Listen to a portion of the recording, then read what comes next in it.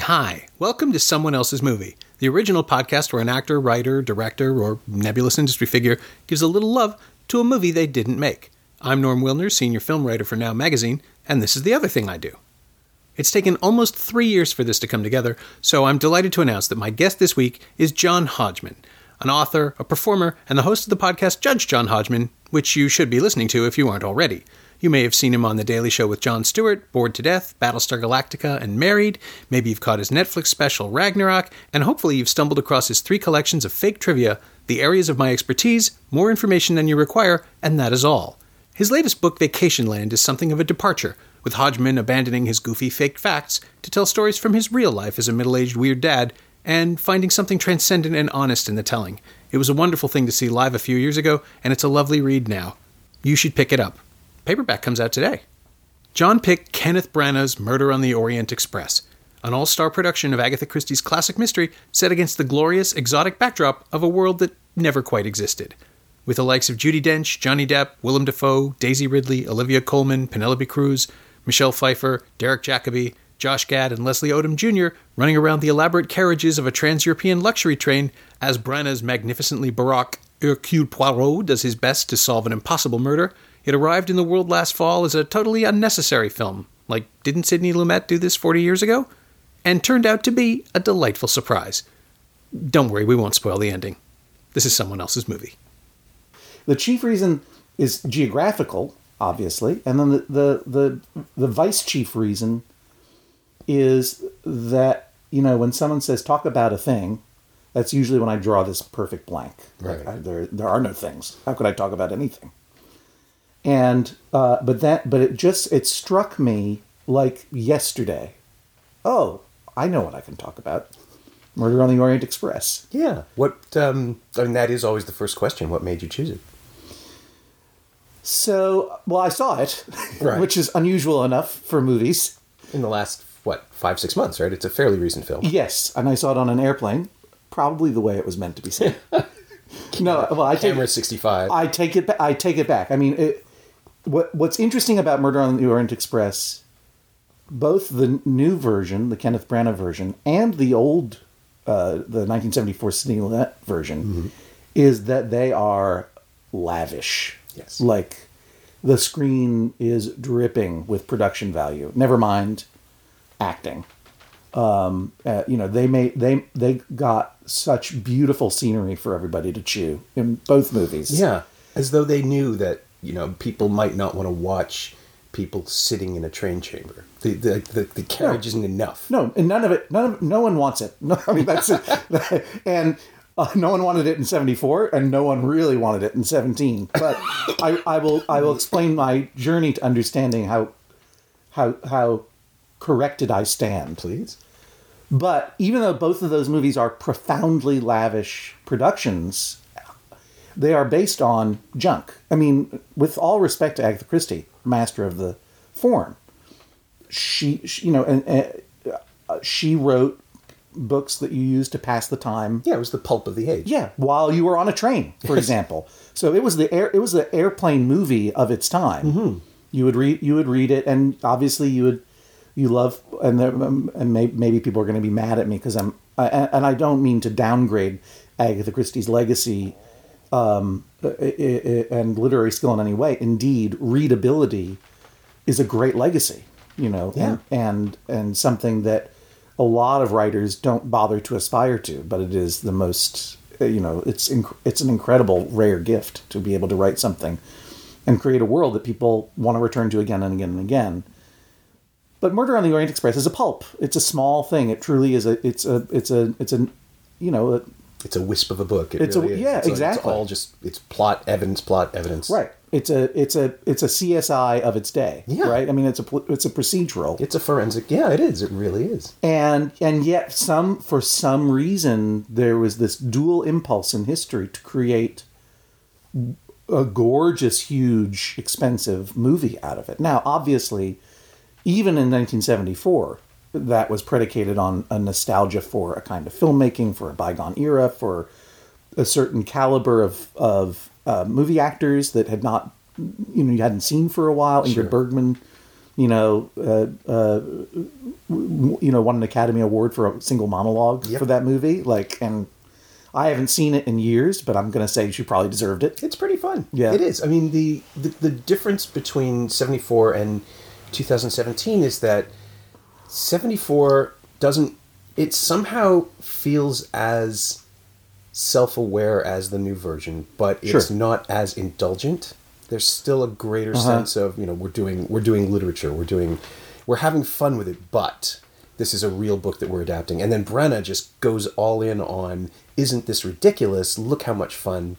I have Judi Dench and Michelle Pfeiffer here, and they're just going to stare daggers at one another for 4 minutes, and it'll be fun. Trust me. That's I wouldn't have said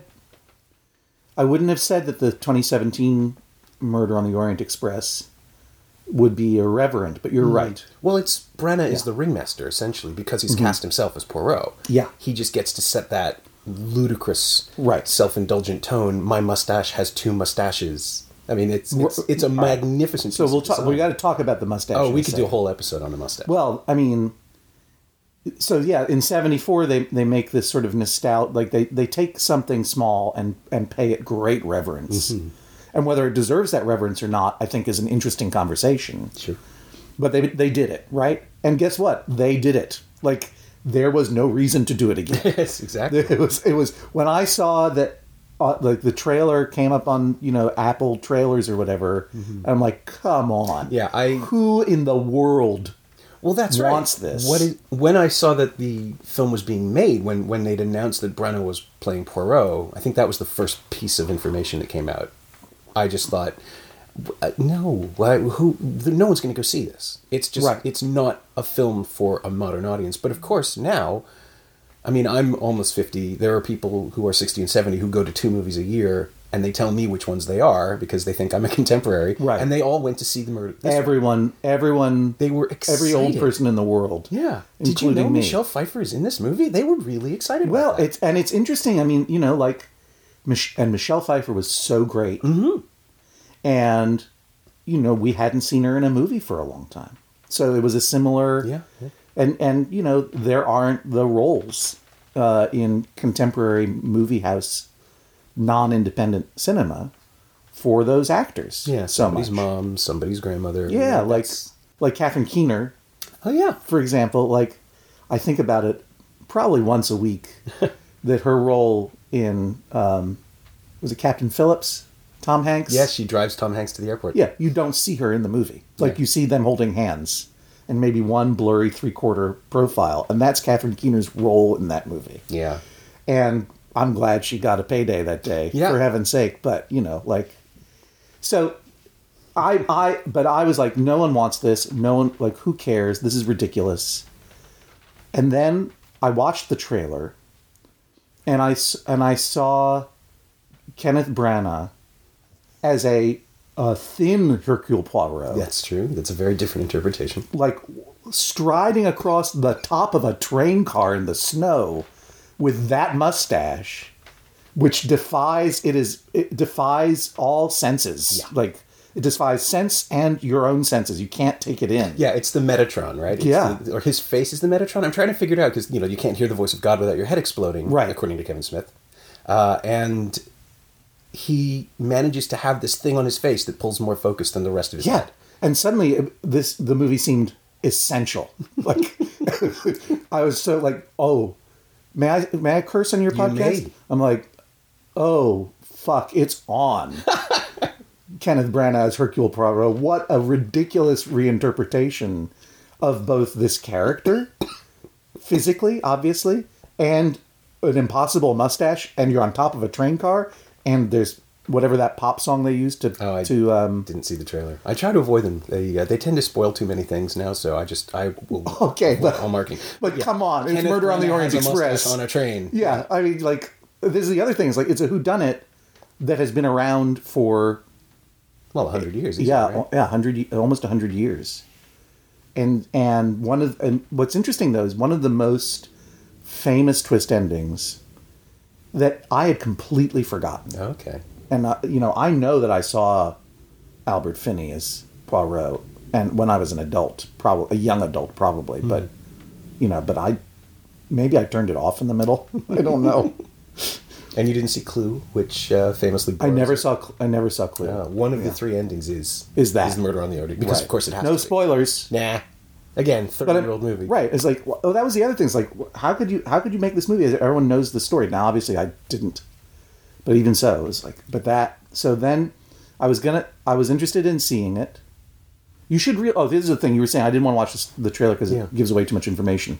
I just don't want to know. I don't want to know relationships. I don't want to know who's in scenes with whom, because then I'll start thinking, oh, that person's not dead yet. That person's going to die later. I understand, but now that you've seen the film, do go back and watch the trailer, because I don't know who cut that thing together, but it's really good. It's really good. And I would find myself of an evening just revisiting the trailer, because it's that they didn't do it in the movie, but it's some really banging pop song. Okay. Not banging, that makes it sound like a club song, but it's like it's probably the most famous song in the world, and I just don't know who it is or what it is, right? Because I'm old. But okay. And it is cut like the most incredible, not action film so much, but there's that moment where Poirot, they say, "Who are you?" And he says, "I'm probably the greatest detective in the world."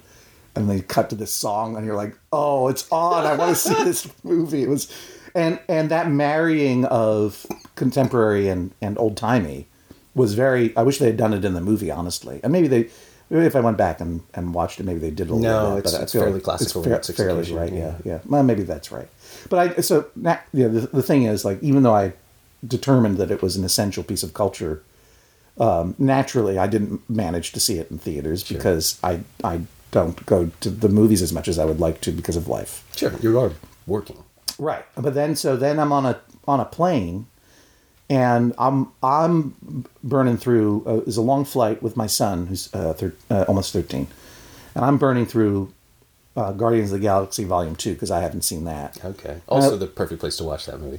It was great, and then I was a great day at the movies. I have to say, that flight to San Diego, and I turn and I see he's watching Murder on the Orient Express, which does not come as a great surprise because he was interested in the trailer as well. We had watched it, and I'm like, well, how is it? And he goes, it's good.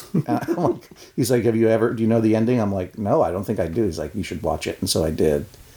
And so it was this weird experience of having watched kind of the middle of the movie over his shoulder for a minute. And then, anyway, I really, and what I experienced when I saw the movie was, I mean, it is hard not to appreciate the amazing amount of production design that went into it, and the directing is good. I mean, I don't know. No, he's a very good filmmaker. Yeah, I mean, it's weird to watch him snap back around from being the guy who pulled an Olivier and wrote, directed, starred in his own version of Henry V, and then Hamlet.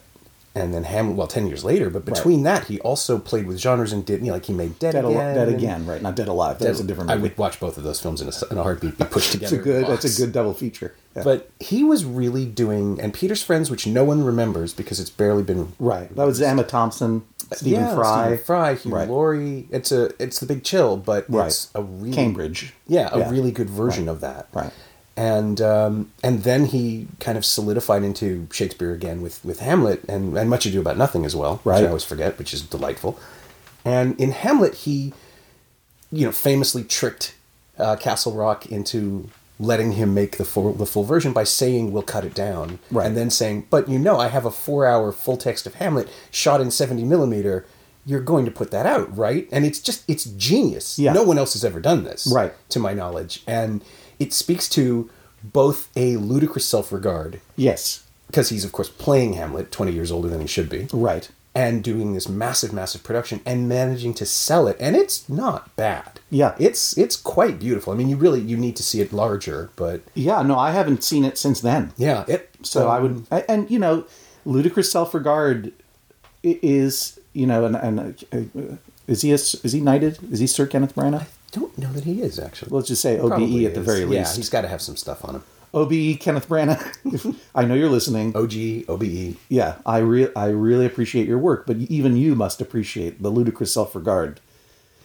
But also that fueled the ambition and playfulness of doing those different kinds of projects. Exactly. And trying to make Frankenstein that was kind of dumb. He is willing to not succeed, and for a while, kind of didn't. Yeah, there was a rough patch. Yeah, exactly. So it was exciting to see him come back, and what I appreciated immediately upon seeing him on screen is he is perfectly suited to Poirot, who has ludicrous self-regard. Like that's who he is, and I have to say that as much as I appreciated Michelle Pfeiffer in the movie and all the acting and everyone was incredible, but when he wasn't on screen, when I wasn't seeing that mustache, even the scene where he had the mustache covered up by the mustache sling in his bed, Yes. I was angry. Like I was like, no, get him back on screen. Like That's why I'm here. This is what I want to see. I just want to see this guy. I want to see this actor do this thing as much as possible. And this thing, by this thing, I mean not only redo Poirot, who had become such a stale idea of a character, physically and with extra mustache, Sure. but to find in Poirot and stuff that I hadn't. It's been years and years since I had read a Poirot novel, and longer still since I had seen any of the Peter Ustinov movies or whatever. But to find in Poirot humanity. Yeah. It was really striking to me. Yeah. As soon as we get to this first instance of melancholy, I suppose, whatever it is that the world disappoints him so. Right. It is so perfect for that character, and I don't think I've ever seen that. It's not in the books as far as I remember. Yeah, not as far as I remember either. But it completely... It doesn't humanize him exactly. It actually makes him... you start thinking about all the other... difficult men that have become heroes of television, specifically television, ever since House, I think. Right. Where the idea is that they get the job done, but they're awful to be around. And then to realize how alienating that is to the person who does the thing. Yes. I don't think anyone has ever really tried that, and Branagh found it so fast. Yes, He's and- impatient, he's pissed off, he's angry, Right. He can't enjoy an egg. Right. That's not... And interestingly, like he is kind to that child. Yes. Who finds the eggs at the beginning, even though they are imperfect. But yes, He did his best. Yeah, exactly. And all of a sudden you're clued into this is a weird monster, but he's not totally a monster. Yeah. And then it's still all very in that early Indiana Jones portion of the movie by the Wailing Wall has its exoticization problems. Sure. But anyway, That's also the and sort of... colonial imperialism problems. but that's the playfulness of the 60s and 70s. I mean, he's somehow referring back to the big roadshow movies as Right. well, and making us understand that. Right. In a winky kind of way that makes me less upset. No, I look. It's not for me to be offended on anyone's behalf. If people found that offensive, then I'm with you. Like Yeah. I don't, but even I was sort of like, really? Oh, we're starting at the Wailing Wall with a rabbi, priest, and imam joke. Yeah. It Like, is well, kind I'm of like, a reach. It did feel very 70s. You're absolutely right. I hadn't put my finger on that. He's just going for the I'm going to get his name wrong too. Freddie Young. No, Freddie Young was the actor. Freddie Young, the cinematography. Yeah. Like the big sun-blasted Lawrence of Arabia look. Right. Which I respond to like a tuning fork has been knocked. So Yeah. I'm on his side to figure out the intention right away. And I think must have been consciously a nod to some of the Roger Moore James Bonds. I think so, yeah. Those that you said sunblasted, but that Spy big Love, maybe, bleary opening sunblasted, exotic cityscape, exotic in quotation marks, of course. But I was just like, oh, this is where we're going. But of course, it then we have that character building moment with the child. We have the character building moment where I'm absolutely sure that it is not in the book that he steps in a big pile of camel shit. Probably not. And then has to step with his other foot and say that line, whatever it was. Like, it's not he doesn't say shit, but it's not the shit that bothers me. It's the imbalance between the one foot and the other.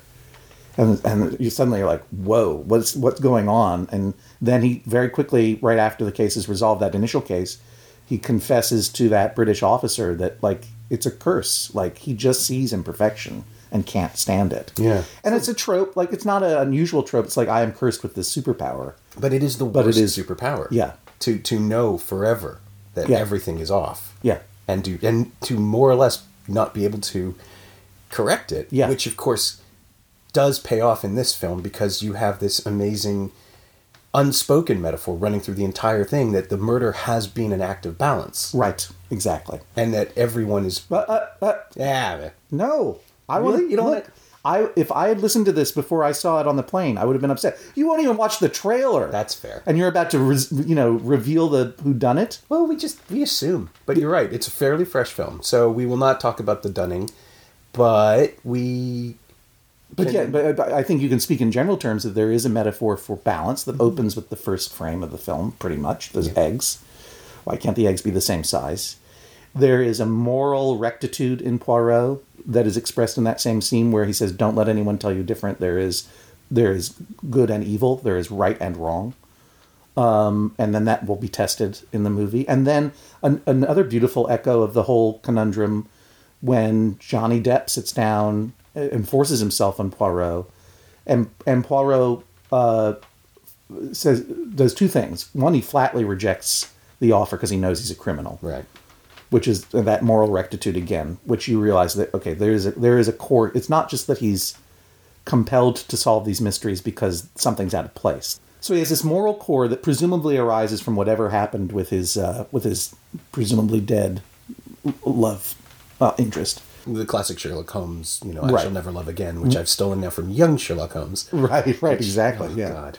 But then he also says, he's like, there's this little throw-off line. He's like, Johnny Depp's character says, I hate dining alone, and he says, being alone is my dream, or whatever Poirot says. And being alone is his dream. You also realize not because he has delusional self-regard and thinks he's the best company. It's the only time he might find a certain amount of peace with what's going on in his mind. And the constant, I don't remember how much this was a part of either the earlier film or the book, but the initial setup is like, I need a break. Like, I need to be on vacation. Was such a beautiful, humanizing thing. Like, again, it's a trope. It's like, I want out, but they've dropped me back in. Sure, yeah. Whatever it is. But you feel like, oh yeah, when this dude opens his eyes, the world is a puzzle of imperfection. And that Branagh was able to clue into this as a tragic character flaw, or a tragic aspect of his character that then will be tested again by his decision about what to do once he knows the solution. And how does he balance his mania for balance, because the result, the solution, the murder is an act of balance, versus his moral rectitude. Right, because there is a right thing to do and a wrong thing to do. But what is the right? I was like, "What way to go!" Like this became something, to the point where he gets off the train, and dude goes, "There's been a murder on the Nile," and I'm like, "Yes, get this movie in front of me as soon as possible. I want a sequel." Yeah, I would not have seen it. I mean, I kind of winced when that line drops because I loved it so much. It was so corny. Yeah. But you say, but that's it. He's leaning into it. He knows exactly how far to push it, which I think somehow he has learned as a filmmaker through the giant monsters of, he made a Jack Ryan movie. Nobody remembers that. He directed that thing. Oh, yeah. Yeah, Shadow Recruit, I think. And he made Thor, obviously, the first one. Yeah, but I just presumed, and Thor is a competently made film. Mm-hmm. And he's the right choice for it, too. I think to meld the Shakespearean ridiculousness of all the costumes and the fish out of water nature on Earth. He's probably the best person for that first film. Because he has just enough ego to refuse to kowtow to the Marvel machine. Yes. And will do his own weird thing. Right. And then the Jack Ryan movie, which is utterly forgettable except for one tremendous fight scene in a bathroom. Which had just happened in a Bond movie, so nobody paid attention to it, but it's just really well done. Christopher Pine, right? Yeah. Wasn't he the new Jack Ryan, and now it's Krasinski. Yeah. Oh, really? The new Amazon Prime. I mean, Jack talk Ryan. about things that no one's asking for. Yeah. like it's astonishing to me that they are trying to. I mean, look, a studio owns the rights to these things. Yeah. It's a brand. It's Sure. a brand. It's a viable They're not property. going to They're not going to ignore a brand that they have, even if its value is a tenth of what it was in the '90s. The first person to play Jack Ryan was Alec Baldwin, Yeah. who at a time when he was still a likable actor. Yeah. Like, And you a know. magnificently spiky choice, too. I mean, that little Yeah. window of time with Red October and Miami Blues, which is just I was just thinking about Miami Blues. I couldn't remember the name of it because it's a terrible name, but he's incredible in it. stone classic. And he's, Yeah. he's fantastic. And Fred Ward, right? Fred Isn't that- Ward, he's Jennifer the- Jason Leigh, Oh yeah, right. Nora Dunn, weirdly cast as a Who cop. was the director of that movie? Do That you was remember? George Armitage, who made Grosse Pointe Blank Oh right, and very little else. And it's weird because Right. he's so goddamn good at it. right. But I mean, when you think about the actors who have portrayed Jack Ryan, it's Baldwin, Harrison Ford, Yeah. Ben Affleck. Ben Affleck. That's the one I was missing. Yeah. Then Chris Pine. Then John Krasinski. Yeah. What do these guys all have in common, other than being white dudes? Tall white dudes. Yeah, I mean that Jack Ryan's whole description might be tall white dude. He's such a nothing character. Yeah. Like that's another one. It's like, do we need to reinterpret? What we need is a Kenneth Branagh. Well, we got it. Yeah, He did it. yeah, it's happened. But like, what if Kenneth Branagh put like the most ridiculous beard on Jack Ryan? That's what we need now. We need more. As someone who sports ridiculous facial hair, this is what we need now. Jack Bryan, Master of Disguise. Yeah, exactly. But So- he's also taking an old property with Christie, right? I mean, Poirot is a character who's Right. been embodied over and over and over again. People were immediately starting to argue, well, you know, Suchet is so perfect, I can't imagine another Poirot. Right. Well, that was the problem. That's why I never chose to watch any of those Suchet Poirots because he was so perfect. Like when I saw, I was like, "Yep, that's that unlikable character. Like Yeah. unpleasant, not fun." I was always a Miss Marple person, but you know, Well, they're going to redo that with Emily Blunt any day now, you'll see. sure, Everything right? is viable. Everything is well, and we know that now because I opened this whole conversation by saying, "Who the fuck in the world wants Murder on the Orient Express?" And I reached the end of the movie, having watched it in all its subtle beauty and all of its dumb pandering, being so excited. I said, "Murder on the Nile! Hooray! I want that sequel right away." Too bad it will never happen because I'm sure this was a flop. I didn't know anything. Yeah. And then when I landed and I was talking to people in San Diego about it, I was meeting some friends. I'm like, oh no, they're making that sequel. Like that movie made a lot of money. Yeah. it wasn't almost immediately. yeah. And I'm like, really? That's amazing. Why? And it's like everyone over 45 went to the movies. Like that was Yeah. their options that weekend were Thor Ragnarok and Daddy's Home 2, which Yeah. I happened to look this up. It's not like I know these things. Right. No, I'm I'm not. trying That's to not my curse. That's mine. Sort of. Yeah, that's yours, I right? can That's tell you, yeah. Yeah. And so, as an old, look, I'm going to turn 47 this year. Yeah. So I'm getting there, right? But as a grown up with children, I barely am able to get out of the house to see a movie. Sure. And when I am, I do go. I'm very happy because most movies are made for children of a kind. Oh, yeah. I could not be happier that there is a Marvel Cinematic Universe.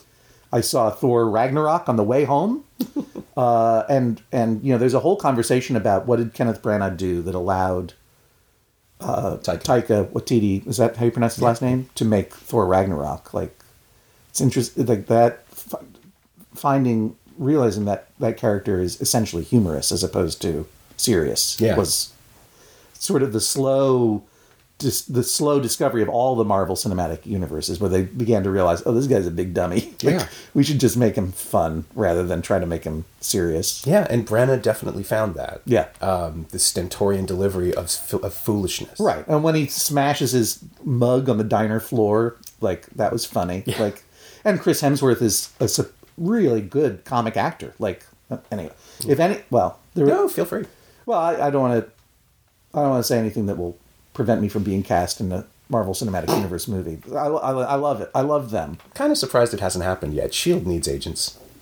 By the ton. And his Patton's playing all of them. Yeah, exactly. And he is, to my dismay, but I must acknowledge, he is the perfect MODOK, which is the villain, the very obscure Marvel villain that I wanted to play. I still think you could do it. No, because I'd probably have to shave for the role and I wouldn't want to do it. It's all dots now. Yeah, that's right, exactly. Well, yeah, as we know from Justice League, it's very easy to remove facial hair from the handsomest man in the world. It's the most disturbing image. Once you see it, you can't unsee it. It is like, and that opened the week. That opened the week before. So it was the Battle of Murder on the Orient Express with fake mustaches and Right.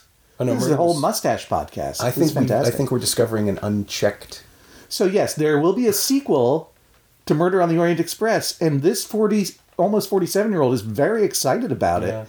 And I was just checking Wikipedia on the way over here, and Branna is like, "Yeah, I'm going to create a Poirot-verse. Like, if I can do this, I'm going to create a whole MCU based around Agatha Christie." Right. For people in their 50s. I mean, why Like, not? because we don't have movies to go see. Like, a lot of grown-ups just don't have movies to go see that are for more or less for grown-ups. It's a dumb adventure, of course. But it's like, oh my God, right? Yeah. I'm so happy for him. Yeah. The pitch to me is, when I If I were really speaking French correctly, it would be a Poirot-diverse. Poirot-diverse. I have a cold. I can't get it out. Yeah. Poirot-diverse. The pitch for me is that Herculeverse. Herculeverse. Herculeverse. Yeah, that's sorry. it. Yeah. What's the studio that made this movie? Fox. Fox? Which somehow acquired it from Paramount. So Disney. Yeah, now, Jesus, you're right. Yeah. So this could also feature the Avengers. But You're right. But in period costume. Crossover. It wouldn't even have to be a crossover, but they've got, who was the person that occurred to me? Well, just the fact that we now are in a place where there is essentially one studio that rules them all. Right. And their rapaciousness has paid off in all of these properties. I just want to let everyone know at Disney that Norm Wildner said rapaciousness, not me. I've used this about Disney a lot. I'm happy with whatever They're the you guys are doing. Langoliers. They chew up everything. I think you're doing great, Disney. I was so happy to play a voice role in DuckTales this year, and cannot wait for any small part in the Marvel Cinematic Universe. So Hodgman for MODOK. you I keep do going stand with this. You keep going, Disney. Don't listen to this angry Canadian. Oh, by definition. Well, okay, but say your words. Now that I've distanced myself. Okay. I just think it is remarkable that there is another vehicle that they own that is simply by the accident of the time in which it takes place, it's unavailable to the other things. By vehicle, you mean that train? They own that train? Well, yeah. They own the train, they own the boat they're building the boat, I'm sure, that's going down there now. Right. But the idea that this thing is set forever in the 20s and 30s and that you can't knowingly, winkingly throw something in like that. But you can. You can't. You mean the Marvel universe? Well, any of the other ones, right? Like the projects they're going to, like everything will someday be stitched together the way Patton Oswalt warned us in Parks and Recreation. Right. But with this, you have the opportunity to have an endless parade of actors who It's great for actors. just want to show up and play. Yeah, it's great for actors, Yeah. and things that are great for actors are also great for moviegoers because that's the fun. Like, I'll contrast it with the most astonishing movie that I've seen this year and last, which is The Florida Project, which I just watched 2 nights ago. Oh yeah. So I was saying this to my friend Nicholas McCarthy, who is a horror movie director. I know him from high school. He's in town right now. What are his films? I'm not aware of. He made a movie with an actor named Katie Lotz, who is now in... The Machine. Is that his? No, it's called The Pact. Oh, Did you see that one? I did. I completely blanked that she was in that. It's right there on the wall. Oh, look at that. Yeah. Under P. Yes, well, right above Paddington, which is sort of adorable. Yeah. Do you know that... This is my I had Poirot I had a waking dream, some weird dream, where in the dream, like I was coming out of sleep, and I had this dream that I was watching a TV advertisement for Paddington 2, and in the dream, but it was one of those dreams where you think it's real, you think it's happening, Right. And in fact, the memory of this fake commercial stayed with me for a while, and I was just like, I believed that I had seen it. And in this fantasy, the ad I was watching for Paddington 2, the subtitle for Paddington 2 was Kill Force. It was Paddington 2 Kill Force. I'm like, where are they going with the Paddington franchise? And it took several days before I realized, oh, that's not true. I dreamed that at some point. So, yeah, Nicholas McCarthy, I call him Nick because I've known him since high school. All I ever wanted, he's the person who introduced me to The Evil Dead, to Bruce Campbell, to Cronenberg. I think he's going on a tour next weekend of Cronenberg locations in and around Toronto. A friend of his is taking him around. But so he's in town making a movie now with Taylor Schilling, and we had dinner. And I was saying to him, like, as someone who has had the bizarre good fortune to be able to be in some projects, to step behind the scenes of some TV shows and some movies, and knowing a little bit of how things are made, part of my enjoyment, particularly of Murder of the Orient Express, is seeing the shots and seeing the choices that they made, and particularly with the actors, like watching them, quote unquote, acting. Do you know what I mean? Yeah. Because that's like, watching Kenneth Branagh do Poirot is a little bit of a masterclass in acting. But he's definitely acting, right? Yeah. It's like you're showing off all your tricks. Yeah, it's Meryl Streep calls it indicating, and she says it's the thing she doesn't want to do, right? But that sometimes it's the only way to communicate something. Her example was when you're drunk, you try to play sober. You pretend. The best way to play drunk is to pretend you're sober, and that's the intention comes through, right? That you're because no drunk wants to admit that they're drunk, right? Or when you're when you're grieving, try to laugh once or twice, like you're forcing yourself to laugh. If it looks fake, it communicates the struggle. Sure. The actor. I mean, there's been an artifice to acting forever. Like naturalism in acting is only something that could have happened once we had film, because only then could you capture the subtleties of a face close up and, let Ingrid Bergman do a 5-minute monologue without stopping. Yeah. And the audience could be right, like inches from her face. Because before that, acting was all about projection. Like you go see The Mousetrap in London. Yeah. And that's just yelling. Like for a long time, acting was just yelling. So, but there's a pleasure in artifice, right? And particularly if you've had an opportunity to see how the sausage gets made, you can enjoy looking at the costumes, and then you can also think about, boy, that costume designer is amazing. Yeah.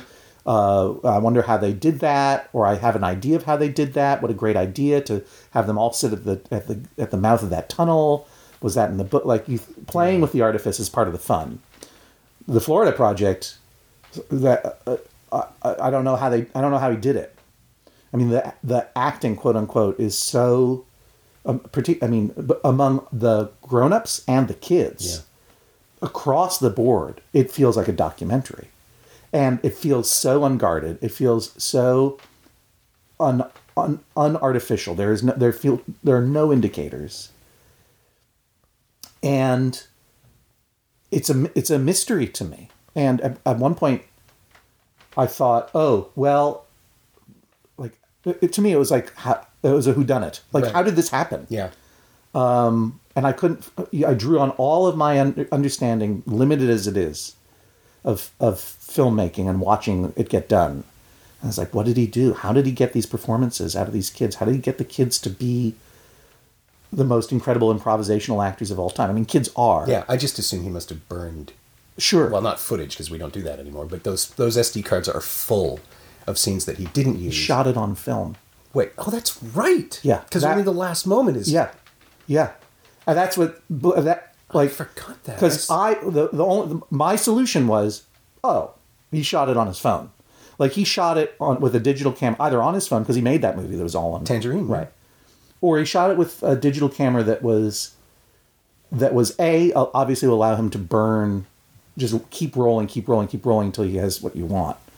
Right. And that is to say, just not get different takes, but just let everybody be themselves until you find the core of the scene. And also something that had to be completely unobtrusive so that the kids wouldn't get self-conscious. Yeah. And then I went to confirm my incredible solution and discovered that he shot it on goddamn film. And all of a sudden my mind is completely blown, because there's the scene where they're walking through the abandoned condominium. And it's like, was this Steadicam? Yeah, and you have to light that. You can't... Well, that is a question mark.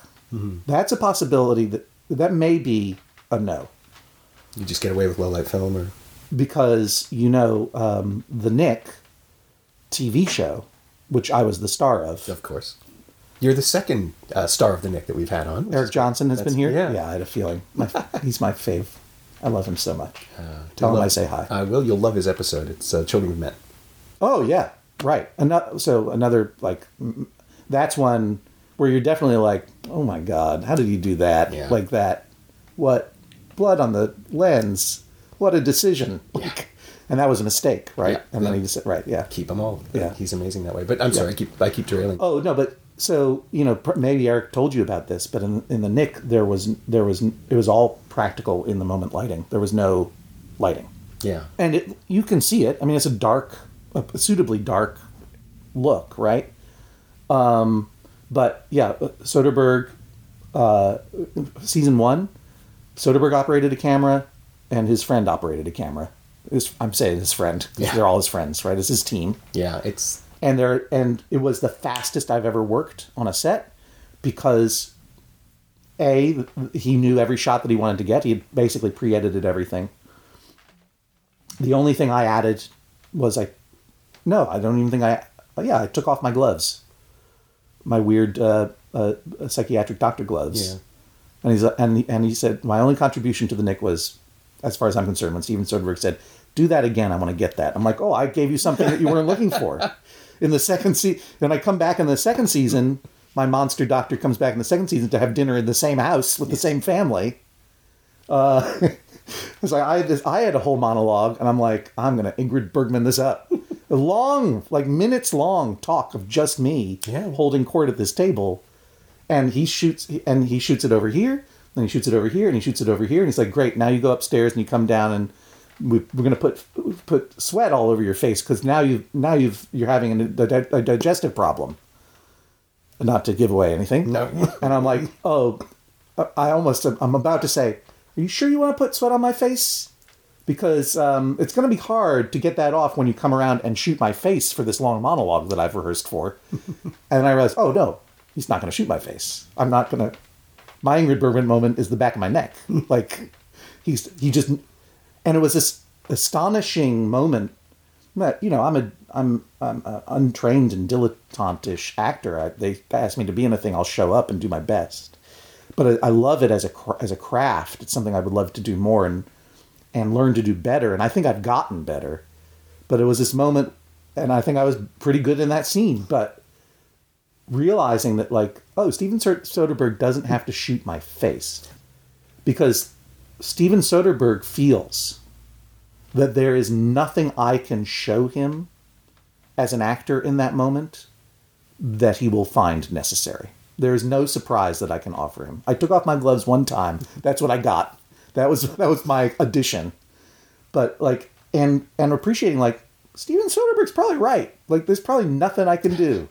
Like, I will probably drop a lot of indicators and do a lot of quote unquote acting with my face. It probably will look phony.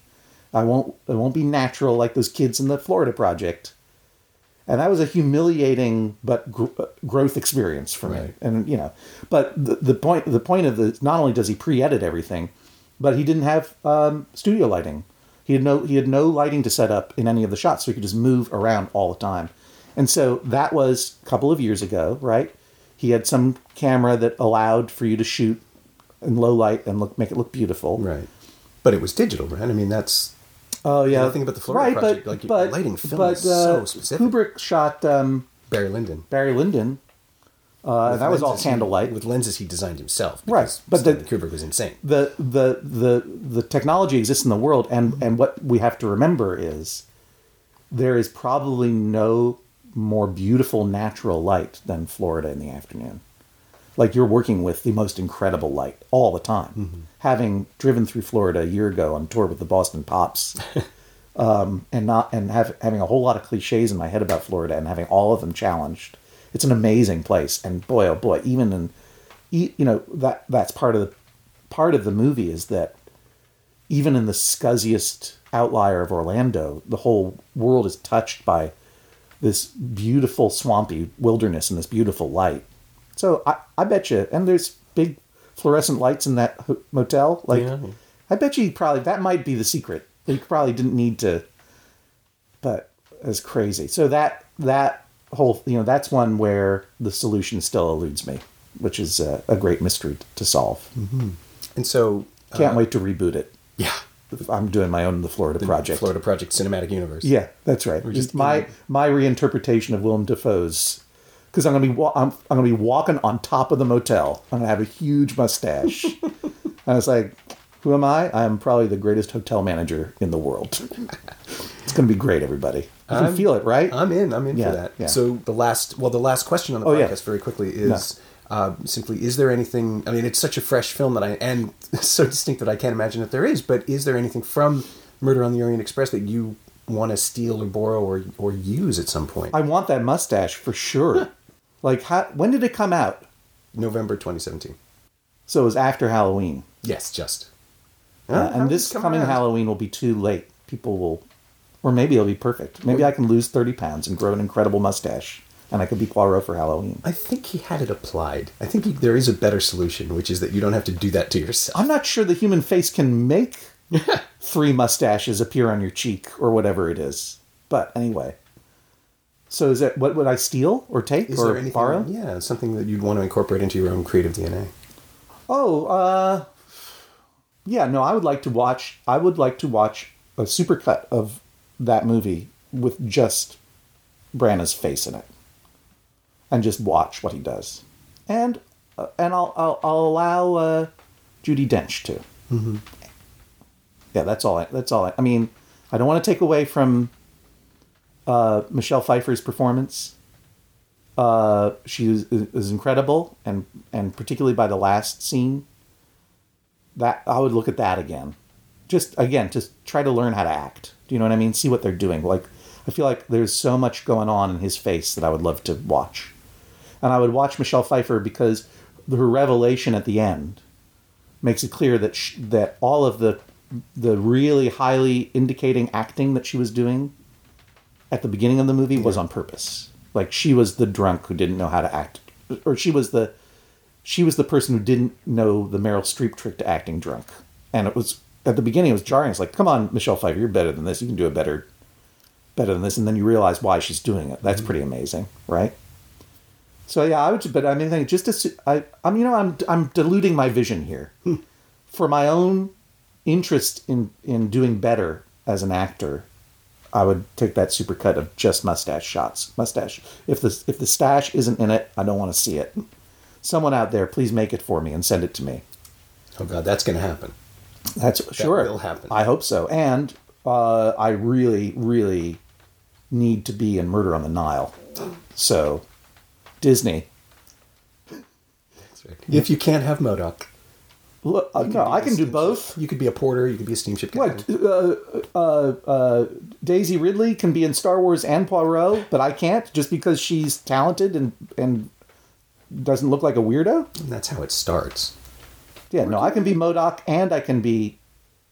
Poirot's assistant was Hastings in the book. He was the narrator, I feel like, a lot of the time.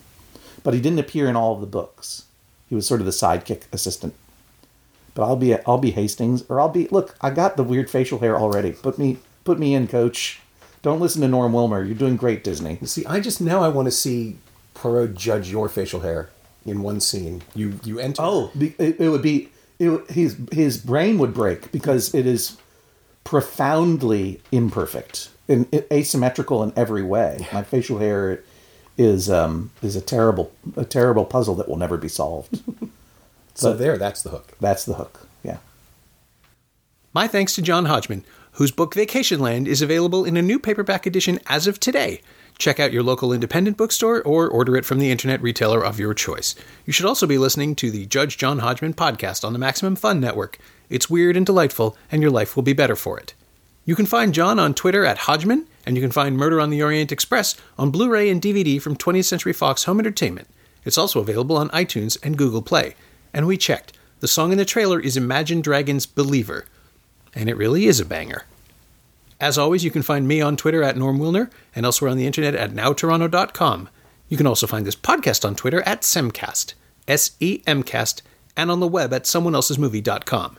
If you feel like leaving a review on iTunes or Apple Podcast, that would be greatly appreciated. Every little bit helps, it truly does. Thanks for your support, and thanks for listening.